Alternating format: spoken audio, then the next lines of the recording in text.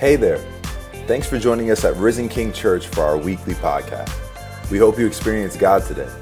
Make sure you visit us at risenking.life to take all your next steps and follow us on Facebook, Instagram, and YouTube. Enjoy the message. Walborn is the Dean of Alliance Theological Seminary. He serves on the board of directors for Nyack College. He works domestically and internationally and equips, trains, teaches, preaches people and folks just to continue to advance the kingdom of God. Personally, Dr. Walborn and his wife Wanda have been instrumental in my life. Ron was one of my professors at Nyack College. Taught me a lot about ministry and leadership, and also he and Wanda did Gabe and our wedding, and so he taught us a lot about marriage as well. So would you just welcome up Dr. Ron Walborn? Love you, Ash. Yeah, we did their premarital counseling. That was interesting. Well, Risen King, it's good to be home. As most of you know, Wanda and I have transitioned out of Nyack. We moved to Lyndhurst, New Jersey. I never thought I'd be a Jersey boy, but I am right now. And the Lord's teaching me to love New Jersey. And I'm learning. And but you know what? It has been so good being home, being here at Risen King, and so Pastor Mike, Pastor Lisa, Pastor Ashley, Pastor Gabe, thank you for your hospitality, and it's wonderful to be in this house. Just such an incredible sense of God's presence here. And please know, I travel a lot. I go a lot of places.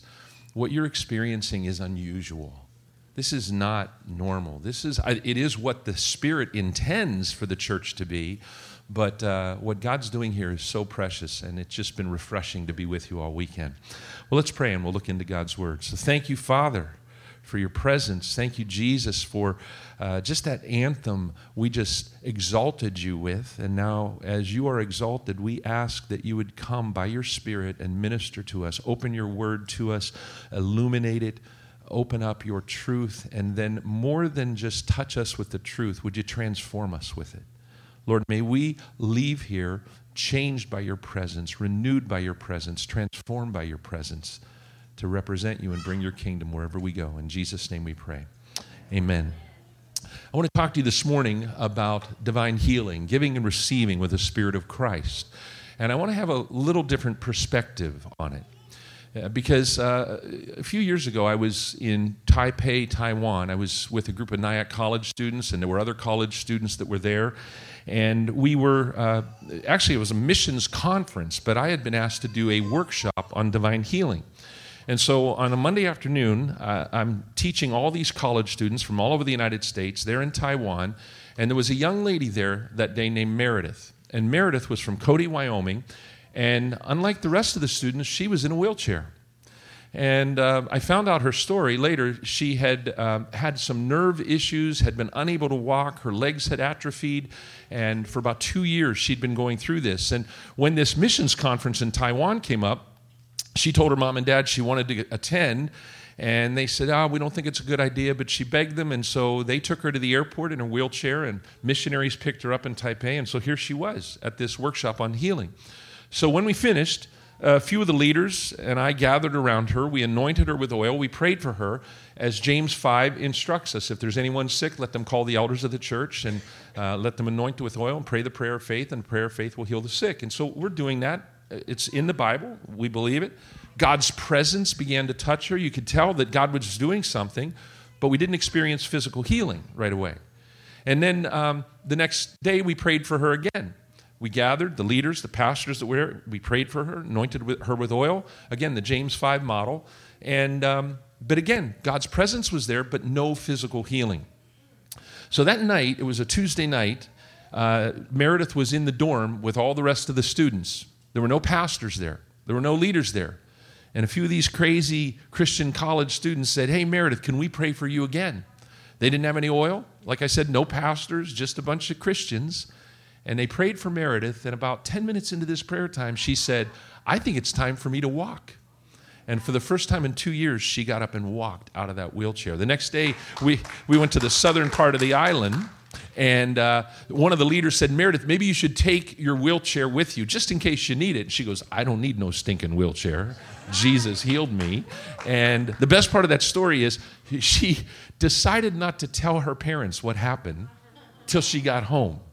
So they're waiting at the airport with a wheelchair, and Meredith comes running through the door, the gate, and her father fell on his knees and just began to worship God for what Jesus had done to his daughter. Now, here's why I tell you that story. The way she got healed didn't fit the model that most of us have practiced, according to James 5. But what I want to suggest, it's time to get out of a James 5 only model for healing and begin to read Matthew, Mark, Luke, and John and the book of Acts, because if you notice, Jesus almost never heals someone the same way twice. He has a lot of different ways of touching people, and I believe it's time to not leave the ministry of healing to just a group of old men, but it's time to equip the young and the old, the men and the women, and to release the body to do what Jesus does. Because you know what? He's the same yesterday, today, and forever, and he still wants to heal the sick. So this morning we're going to look at a passage in Matthew that kind of gets us beyond that James 5 only. And I want to give you a quote from A.W. Tozer because it goes with what I'm talking about. He said, in the missionary society with which I have for many years been associated, and by the way, that's us. A.W. Tozer was Christian and Missionary Alliance. And he said this, in this missionary society, I have noticed that the power of God has always hovered over our frontiers. And miracles have accompanied our advances and have ceased when and where we have allowed ourselves to become satisfied and cease to advance. The creative power, just having a theology of healing, cannot save a movement from barrenness. There must also be the work of power. And I think you can push what he's saying and say, could it be that maybe we're not seeing the healing inside the walls of the church as much because we're not using the ministry of healing outside the walls of the church? And the more that we get outside the walls of the church with this, God's going to increase what he's doing inside the walls of the church. So in Matthew chapter 8, we find a short story, 3 verses, of Jesus encountering a leper. Now, let me set the context for what we're going to find here. This is right after Jesus has preached the Sermon on the Mount, and there's large crowds around him. Now, this man with leprosy comes into the story. And I want you to remember that leprosy in the first century era was highly contagious. In fact, we now know it as Hansen's disease. It's been largely controlled in our day. But back in these times, if you had leprosy, you had to separate from your family. You had to separate from your community. You had to live alone in the wilderness, in essence. And anytime you got close to people, you had to yell, unclean, unclean. And if you started to get too close, people would often throw rocks at you. And it wasn't that they were afraid they'd catch the disease only. I mean, it was infectious. But it was also, if they came in contact with you, they were declared ceremonially unclean, even if they didn't have the disease. And so they had to go through all this process to be restored to their family and their community and their place of worship. And so lepers were held far off from the community. And so that's kind of the context of what we see in this passage. Look with me at verse 1, and then we'll unpack it a little bit. When Jesus came down from the mountainside, large crowds followed him. A man with leprosy came and knelt before him and said, Lord, if you're willing, you can make me clean. And Jesus reached out his hand and touched the man. I am willing, he said, be clean. Immediately, he was cured of his leprosy. Then Jesus said to him, see that you don't tell anyone, but go show yourself to the priest and offer the gift Moses commanded as a testimony to them. Now, in this passage, there's 2 characters. You get the man, the leper, who's in need of healing. And when I read a passage of Scripture, I can almost always connect to some of the characters. And in this case, if you're feeling a little sick, a little under the weather, maybe it's an emotional, relational affliction, you go, man, I can relate to the leper. I need a touch from Jesus. So this morning, some of us, we need to learn some lessons about how to receive healing from the leper. Now, even if you're not in that kind of a place, take notes anyhow, because life has a way of getting us all, and we're eventually going to be there where we need a touch from the Lord. And so that's the first character. We're going to learn some lessons about how to receive. But the second character is Jesus. And if you're a follower of Jesus, listen, you and I have been called to minister to broken, hurting people, just like Jesus did. And so we've got to learn from the Master how to touch the broken, how to minister to the broken. And so let me tell you exactly how we're going to end today. At the end of this talk, we're going to have people who are in need of a touch not come up to the front, but we're going to have you stand wherever you are, and then those of us around you are going to pray for you, and we're going to minister and receive, and we're going to minister healing the way Jesus did and the way this leper received. So let's take a look at the leper first. How do we do this? What are some principles for receiving healing? Now, this isn't just some kind of if I do A, B, C, and D, then Jesus will heal me. This is, how do I position myself to receive a touch from the Lord? What are some things that I can do to get in a better place? And the first thing I see in this leper is that there's a response of faith in his life.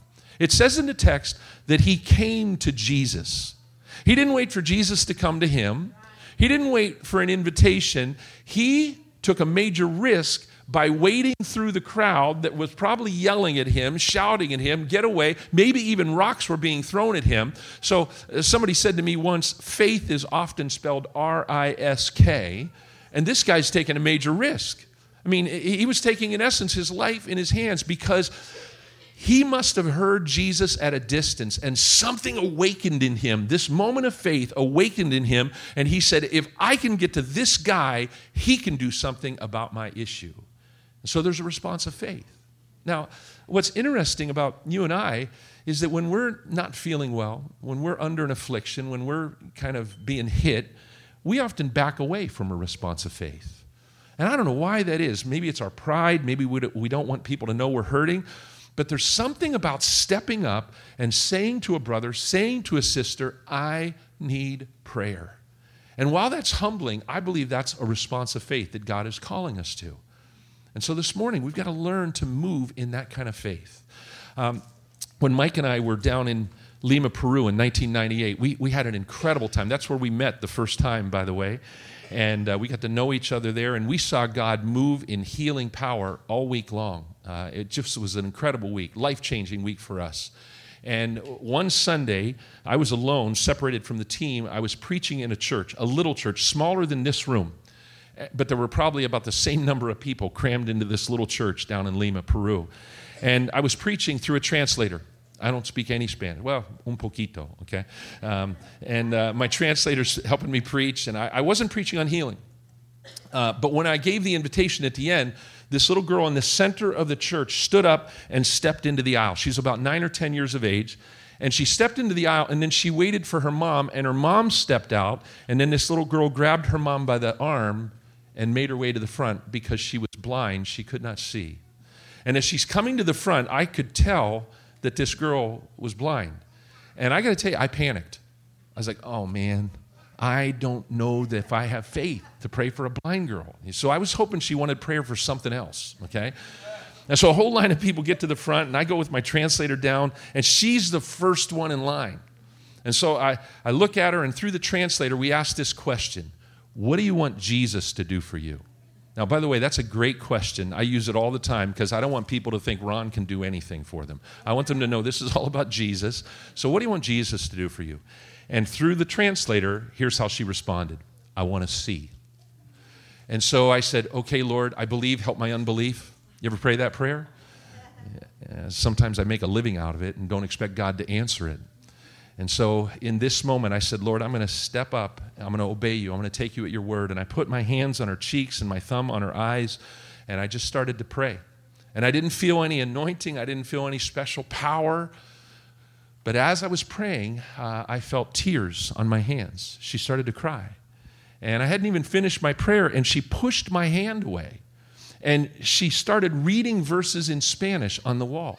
And I found out her story later. She'd been born able to see, obviously learned to read, and about a year or two before that moment, she had lost her eyesight to some kind of a disease. And so she's reading these verses. Now she's crying, her mom's crying, my translator's crying, and then she runs out of the church. Her mom follows her. My translator, for whatever reason, goes after them. Hey, dude, they speak Spanish. I need you, okay? And so I'm up in the front, just going, fuego, mas señor, It was working. And,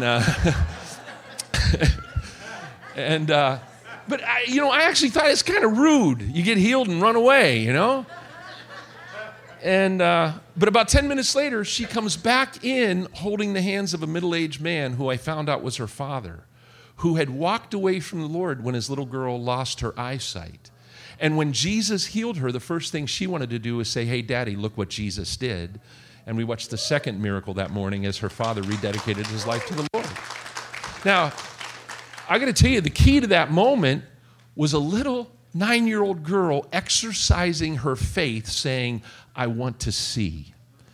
And what is it about a child? Jesus said, you've got to grab onto the faith like a child again.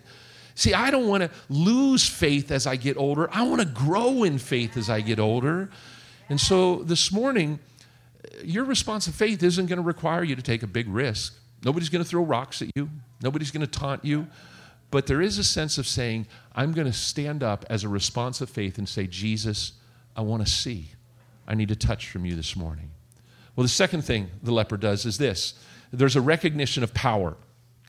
Now, when he comes to Jesus, I want you to notice what he does. He bows down to Jesus, and the Greek word there is proskuneo. It means to bow down, to worship, to, in essence, kiss the feet of a greater power. And when he says kurios, he's saying Lord, Master. And so there is a spirit of worship on this guy, a recognition that he is in the presence of divinity and power. And there's a spirit of worship. Now, I think this is key because what happens when we're sick and what happens when we have stuff wrong with us, that becomes our focus. And we can't get our eyes off of our own stuff. And there's something about worship that helps us get our eyes off of ourselves and onto the one who has the power to do something about our situation.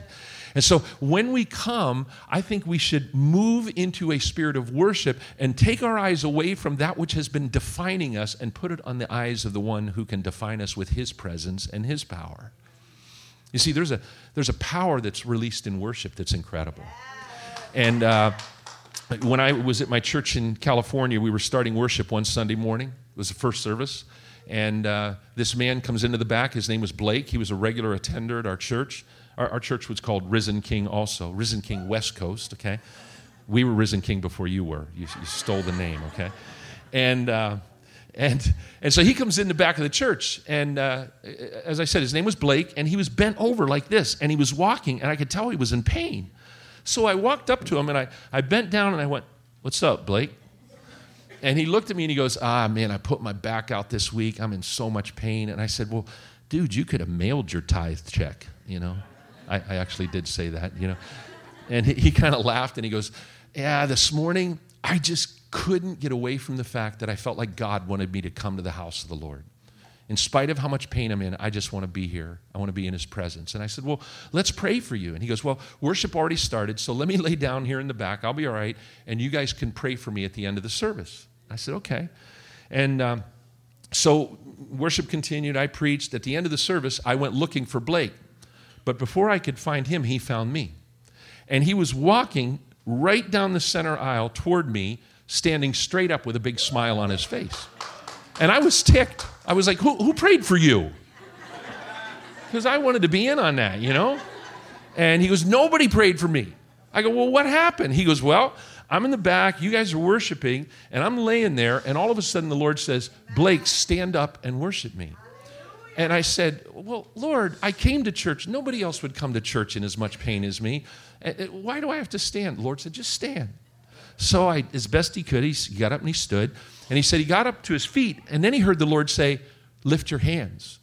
And he argued. He said, Lord, I came to church. I'm standing. Why do I have to lift my hands? And he just couldn't get it out of his spirit. Lift your hands. So as best he could, he tried to lift his hands. And when he lifted his hands, something popped in his back. He said, I had a divine chiropractic moment. And he said, but the cool thing is, even when your back goes in, you still have some pain for a few days afterwards. All the pain was gone. And nobody prayed for him. It was in the midst of worship. God inhabits the praise of his people. And I believe healing can happen before anybody even prays when you get into his presence, when you get your eyes off of yourself and on to him. Well, the third thing this leper does is he requests in humility. And I love this. he doesn't come demandingly. Now, he comes with boldness. He comes with faith. But there's a progression that happens here. When you come boldly into God's presence and when you get your eyes on the one who has all power, there's a humbling experience when you're in his presence. And so this leper doesn't come and say, hey, it's my turn now. You healed others and now I'm next. No, he doesn't come with attitude. He comes with humility. And he says, Lord, Master, if you are willing, you can make me whole. You can cleanse me. You see, there is this tension of coming in faith. Yes, we can approach the throne of grace with boldness, but there's also the humility of recognizing that he is God and we are not. And that, the story that Gabe reminded us of in Daniel of Shadrach, Meshach, and Abednego, the three Hebrew young men. But by the way, it's a great bedtime story for your kids. Shadrach, Meshach, and to bed we go.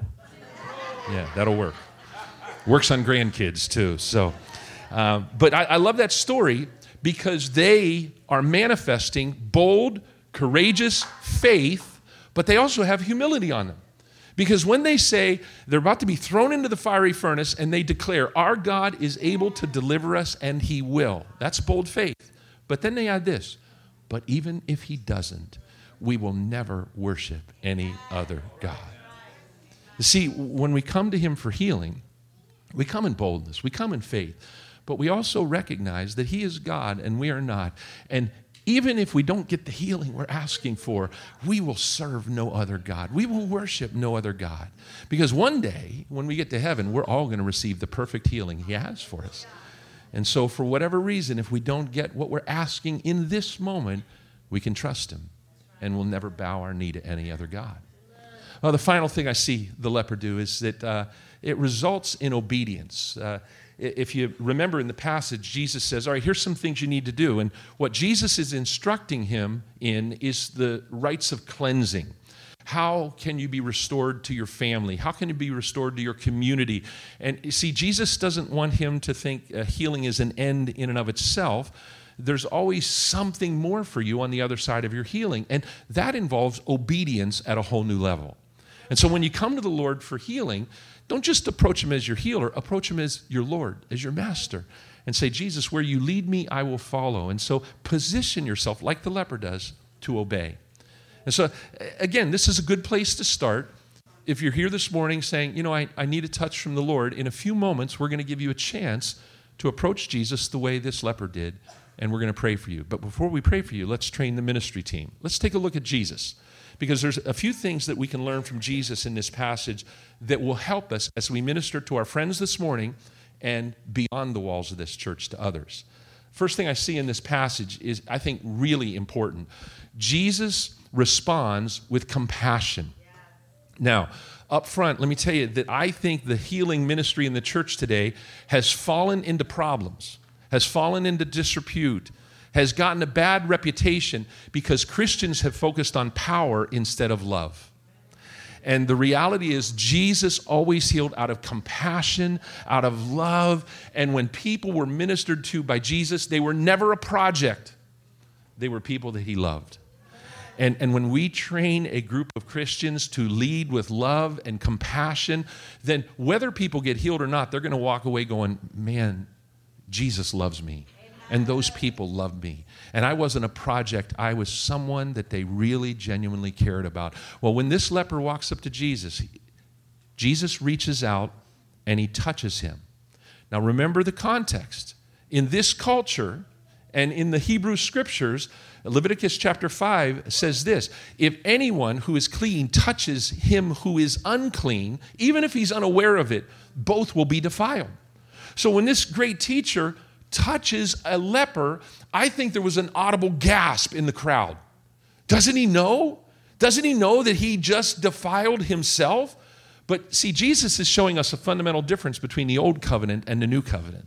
You see, in the old covenant, when the clean touched the unclean, both were defiled. But in the new covenant, when the clean touch the unclean, both are made whole. And what he's showing us is that we are never again to run from the lepers, the outcasts, the lonely, the downtrodden, the disenfranchised.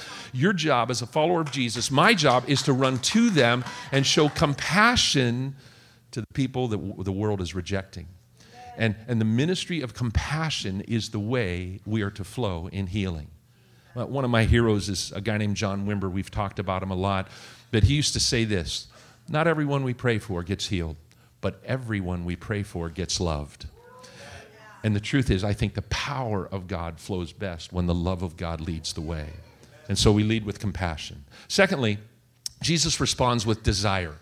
When this leper says, if you're willing, you can make me clean, Jesus responds with 3 words, I am willing. And I don't think that's just a situational response for that moment. I think that is an expression of the will of God in regard to healing of all sickness.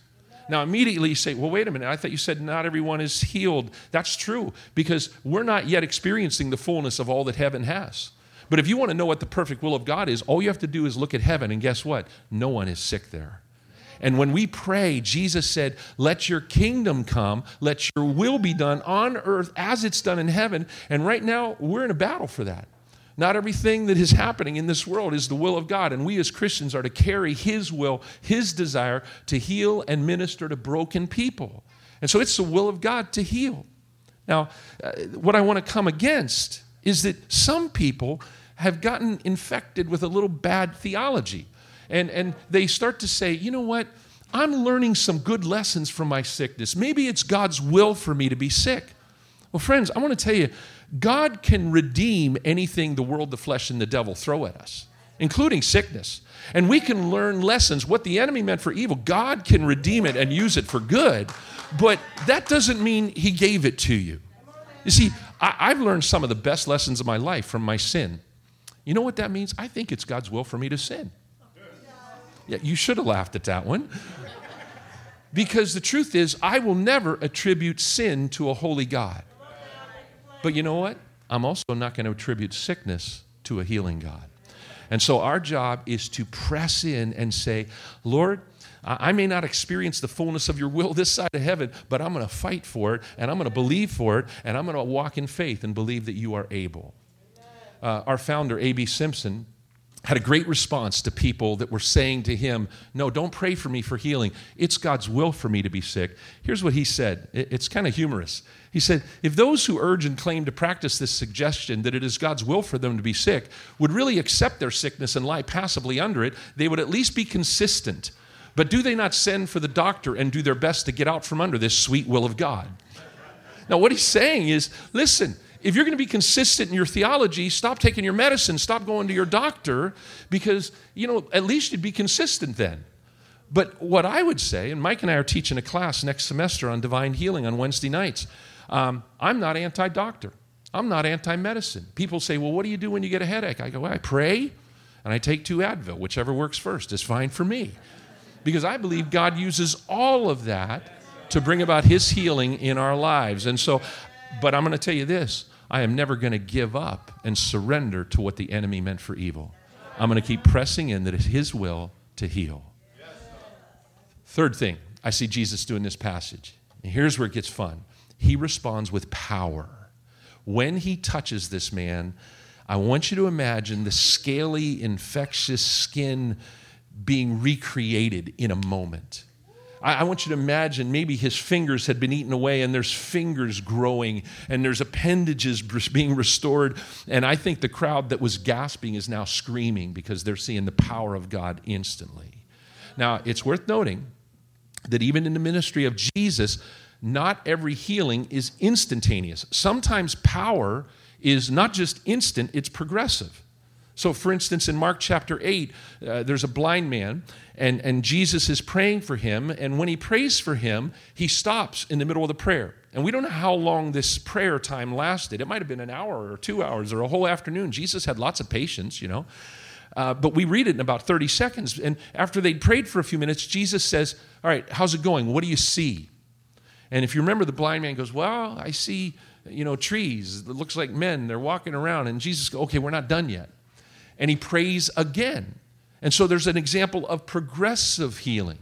One of my heroes is a guy named Francis McNutt. He runs a healing ministry down in Florida. And he says that when people come to them for prayer, about 1/3 of the people they pray for see instant healing. about 1/3 see progressive healing over time, and about 1/3, they may not get the answer to what they were seeking the healing for, but God touches them in other ways. And so everyone experiences something, but sometimes the power of God comes progressively, sometimes instantaneously. A few years ago when I was teaching that course, Divine Healing, it was a January 1-week intensive I was teaching, and there was a guy in my class named Matt Murphy, and I have Matt's permission to tell you this story. And you need to know, Matt grew up in a church where they didn't believe in healing. He didn't have a theology for healing, but Matt made a mistake. He married a Pentecostal girl who did believe in healing, and so they ended up at Alliance Theological Seminary because he wouldn't go to a Pentecostal seminary and she wouldn't go to a more conservative one that didn't believe in healing, and so here they are. He was our assistant basketball coach at the college that season, and he had been playing with the guys and had messed up his knee, had torn his patella, and something else was messed up. And so he's in my Divine Healing class because his wife said, "You have to take Dean Walborn's Divine Healing class." And he said, "I don't believe in that." She said, "That's why you're taking it." So he's in my class on crutches, with a knee brace on, and he's sitting in the back, and he has his arms folded, leaning against the wall, not taking notes because he's only there because his wife made him, okay? And I guess he wasn't that much into wives be submissive to your husbands, because she won that battle, okay? And and in that moment, I felt it was time to do some prayer, second day of class. And I said, "Hey, we're going to pray. Class is over. If you have to go, you can, but we're going to pray for people." And Matt gets up on his crutches and heads out. He's not staying for this nonsense. He doesn't believe in it, okay? So he gets out to the parking lot, and for the first time in his life, he hears God speak to him. And what God says is, "Hey, Matt, if you'll go back in there, I'll heal your knee." So to his credit, he comes back into the classroom, comes up to me at the front, and I'm up there with some students, and he says, "Dr. Walborn, God just spoke to me and said that if I'd come back in, he'd heal my knee." To which I looked at God and said, "No pressure or anything here, So Matt, he sits down in a chair, takes his knee brace off, and he's sitting there, and we gather around him. And this is about 10, 12 years ago, and I remember it like it was yesterday. I remember I laid my hand on his knee, and I prayed this prayer: "Father, Jesus, Holy Spirit, let your kingdom come, let your will be done in Matt's knee as it's done in heaven." And I felt incredible heat in that moment. You don't always feel manifestations in the moment of healing, but in this case, I felt a lot of heat. And then all of a sudden, his knee starts shaking, okay? And so I pulled my hand away so he wouldn't think I was doing it, So I pulled my hand away, and I looked down, and you could see his knee kind of moving, like vibrating. And I look up at him, and his jaw is, and I said, "Matt, what's going on?" He goes, "I don't know. I think maybe Jesus is restructuring my knee." And so we just watched this. We kept going, "Okay, Lord, keep doing what you're doing." And we asked him, "Does it hurt?" He goes, "No, it doesn't hurt." What's it feel like? He feels like stuff's moving. So after about 5 minutes, it stops. And so Matt starts doing this. And then he gets up and he starts jumping up and down. And then he runs out of the classroom and starts running up and down the stairs in the middle of the seminary. So the whole class goes out. He's running like a crazy man. And I go, "Matt, take it easy, man. You're going to hurt the other knee. We fixed one for you. We're not going to fix the other one." Okay. No, I didn't say that. Okay. But listen, Matt did not go back to his old denomination. He's now a Christian and Missionary Alliance pastor. We grow churches the old-fashioned way. We steal sheep and have babies, right? And yeah, sorry. So I saw him about 2 years after this happened at a district conference, and he was on staff at the Princeton Alliance Church. He was an associate pastor, and I walked up to him and I said, "Hey, Matt, how's your knee?" He goes, "My knee is great, and every time I preach, I tell the story of Jesus healing my knee." I go, "Every time? How's it fit in every sermon?" He goes, "Well, last week I preached on stewardship, and I closed with the story of Jesus healing my knee." I said, "How'd that work?" He goes, "It was great. We had a super offering, and people got healed too," okay? So he made it work. So friends, listen. Today when we pray, Jesus is going to be here, and he has power to heal whatever it is you need him to touch. And while it may not happen instantly, let's keep pressing and believe that progressively he can touch us. And the other thing to keep in mind is sometimes when we come to him for a shoulder, he wants to heal your heart. And so as he begins to touch and heal you, expect him to touch you where you need it the most. Well, the last thing is this. When we minister to people, let's make sure that we don't neglect what's really important. That Jesus isn't just after a healthy body. He wants their lives, and he has a destiny for them. One last story, and then we'll pray, that connects with this. I love Costco. Mike, and I say that because Mike hates Costco. But what's not to like about Costco? Free samples, okay? It's a meal. And I love grocery shopping, okay? So when I was pastoring in California, I was grocery shopping at Costco on a Saturday. And I'm just enjoying myself. I get a whole cart full of stuff. Some stuff Wanda told me to get. Some stuff I decided we needed.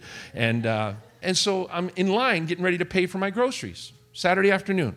My sermon was ready for Sunday, and it was a good day. And all of a sudden, this couple comes up to me, and they tap me on the shoulder, and they go, "Excuse us, but are you Ron Walborn?" And I go, "Yeah, I'm Ron." And they go, "Are you the pastor of the church north of town called Rhythm King?" And it was Risen King, but they called it Rhythm King. And so I went, "Yeah, that's us." Proving that white man can't dance, okay? Anyhow. Quit laughing, Mike. I've seen you dance. It's not pretty, okay? So I go, "Yeah, that's us." And so the man is talking, and he goes, "Look, we're not Christians, and we don't go to church anywhere, but we're desperate." And he had tears in his eyes. He says, "My wife has just been diagnosed with cancer." And they were a young couple in their 30s. "And my wife's just been diagnosed with cancer, and we've been asking everyone, is there a church in town where they will pray for healing? Because we don't know God, we don't know anything about this, but we're desperate. Can we come to your church?" In fact, somebody pointed you out. They said, "Go to that guy's church. They believe in healing. They'll pray for you tomorrow." And they go, "If we come to your church tomorrow, will you guys pray for us for healing?" And I go, "Yeah, we'd be happy to do that, but I have good news for you. You don't have to go to church tomorrow. We can pray for you right here in Costco." They go, "Really?" I go, "Yeah, you can sleep in." I have to go. They pay me to go, you know. And now you're thinking, what a bad pastor you were, you know. But listen, I didn't want them to think if they did the religious thing that God would love them. I wanted them to know that God loved them right there in Costco. So I finished paying for the groceries. We're standing at the end of the conveyor line there. And I tell this guy, "All right, I'm going to lay my hand on your wife's shoulder. You lay your hand on our other shoulder, and we're going to ask Jesus to heal her." And listen, you need to know Jesus loves you guys. You don't know him, but he's been waiting for this moment for a long time. So as soon as I lay hands on this woman, the presence of God comes on her. The non-Christian. Listen, we learned this weekend the Holy Spirit is active in the world, drawing people to Jesus. And so the presence of the Lord comes on her. Her eyelids start fluttering. Next thing I know, she falls over in Costco. And I awkwardly catch her. Her husband and I lay her to the ground. And as she's going to the ground, he yells, "Hallelujah." And I look at him and I went, I didn't think you went to church. He goes, "I don't. I watch TV." So now we're down on the ground praying for this lady at Costco. And I look up, and the manager of Costco, who goes to our church, his name is Danny Martinez, he's putting orange cones around us. And he's directing traffic. He's like, "It's all right. She's fine. It's my pastor. They're just praying for her. Don't call 911. She's all right, okay?" And now people start joining us. We got a prayer meeting breaking out in Costco, okay? I tell my students in New York City, maybe you shouldn't try this in the Bronx. I don't know, but Redding, California is okay. And so they came to church the next day. They got saved in our Alpha ministry. They got involved. But here's the best part of the story. Priorities, okay? They came to me after 6 months and said, "Pastor, Jesus has done so much for us. We want to give our lives to him." And I said, "Well, I thought you already had." And they go, No. We sold our business, and we're moving to Mexico. We're going to work with a group called YWAM, Youth with a Mission, and we want to minister to orphans for the rest of our life." Friends, that was 25 years ago. And they're still working with YWAM. Why? Because on the other side of your healing is a destiny that God has for you. And for some of you, today's the day it begins. So here's what I'm going to ask you to do. If you're here this morning and you're like, man, I can relate to the leper. I need a touch. We want to pray for you. And we're not going to call you up. We're going to have you respond in faith right where you're at. And so if you're here today and saying, I'd like some prayer, just stand wherever you're at, and then those of us around you are going to come and lay hands on you. So if you're in need of prayer, go ahead and stand.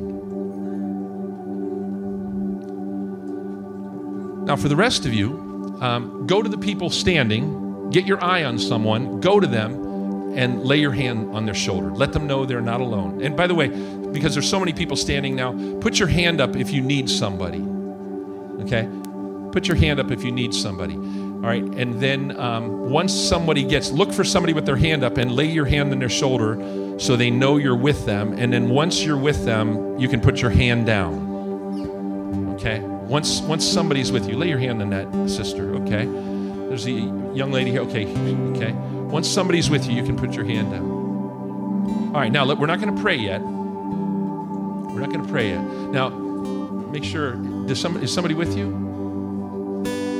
Lay your hand. Yeah, got it. All right, now before we pray, let's worship. Let's get our eyes off of our stuff, off of our own issues, and let's exalt Him. Let's worship. Lead us, Gabe. Jesus, we love you. Oh, how we love you. Come on, get your eyes on Him. You are the one our hearts adore. Get your eyes on Jesus. He loves you. Jesus, pour out your love, Jesus. Jesus, we love you. Oh, how we love you. There it is. Touch your people. You are the one yes, Lord.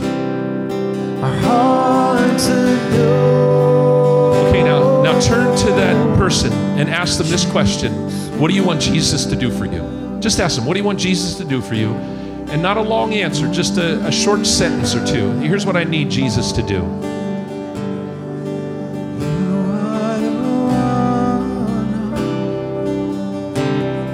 All right, now let's begin to pray. Lord, now we ask for your healing to be released in Jesus' name. Father, we come against arthritis. We come against cancer. We come against diabetes. We come against MS. Lord, we ask for your healing to flow. We ask for your kingdom to come and your will to be done in our bodies this morning. Lord, we lay hands on our friends and we bless them with love and compassion. You're not alone. We're with you. You're not alone. We're with you. We embrace you with the love of God, with the mercy of God, with the hope of God. Yes, Lord. Make sure you love them. Lead with love. Lead with love. Lead with love. Lead with love. Yes, Lord.